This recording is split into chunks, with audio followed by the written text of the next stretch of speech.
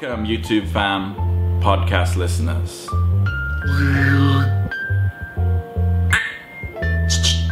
It's a new episode. Hello, Chris here. Welcome. Today, we're talking about frame. Everybody needs to know about frame.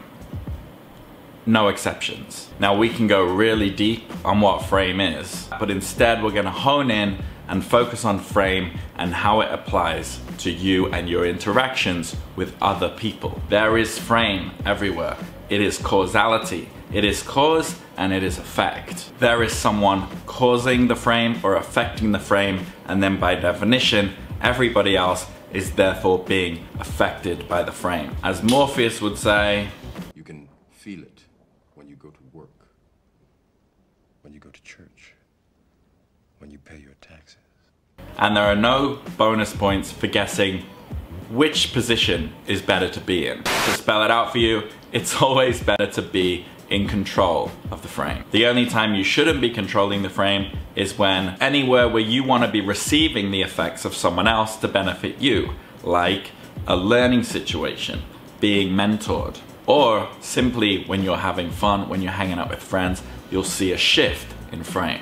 However, in the context of dating and interacting with women, you do want to be conscious of frame and you do want to be controlling it. Controlling the frame shows leadership, confidence, assertiveness, it's masculine, and more importantly, it's attractive. Frame is a very simple concept. The complexities come in when you are trying to keep it. Women are inclined to want you to have the frame, but they also want to protect themselves. So it's in a woman's nature to push against your frame and test it. That's why it's important not to get mad when a woman is testing your frame. Women only test the frame of guys they're attracted to and who they like. It is a good thing. Women don't want to control the frame with a man.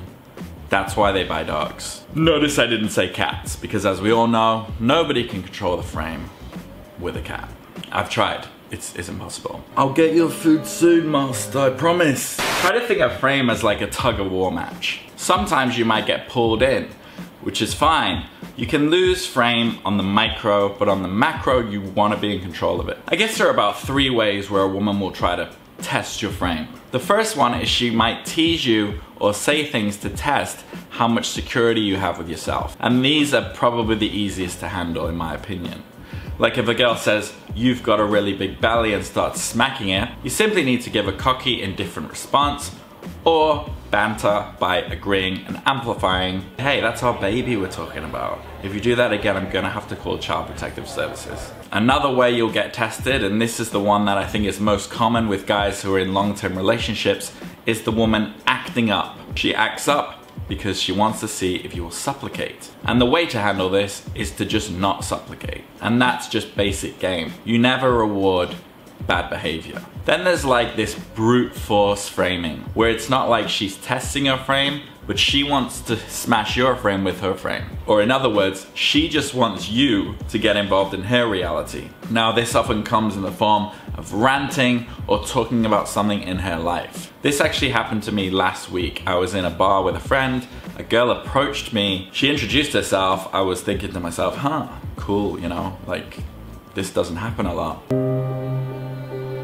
And it became clear very quickly that she just wanted someone to rant at, talk at. So be careful about women coming over and talking to you and falling into the trap of thinking that it means they're attracted. You will know because you'll be unable to control the frame. She just won't allow you to do it. In that experience, the girl wanted to talk about herself and how good she was at learning languages and how she's better at languages than everybody else. It was kind of weird.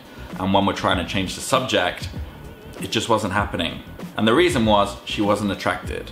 They see you as an emotional tampon. So that's frame.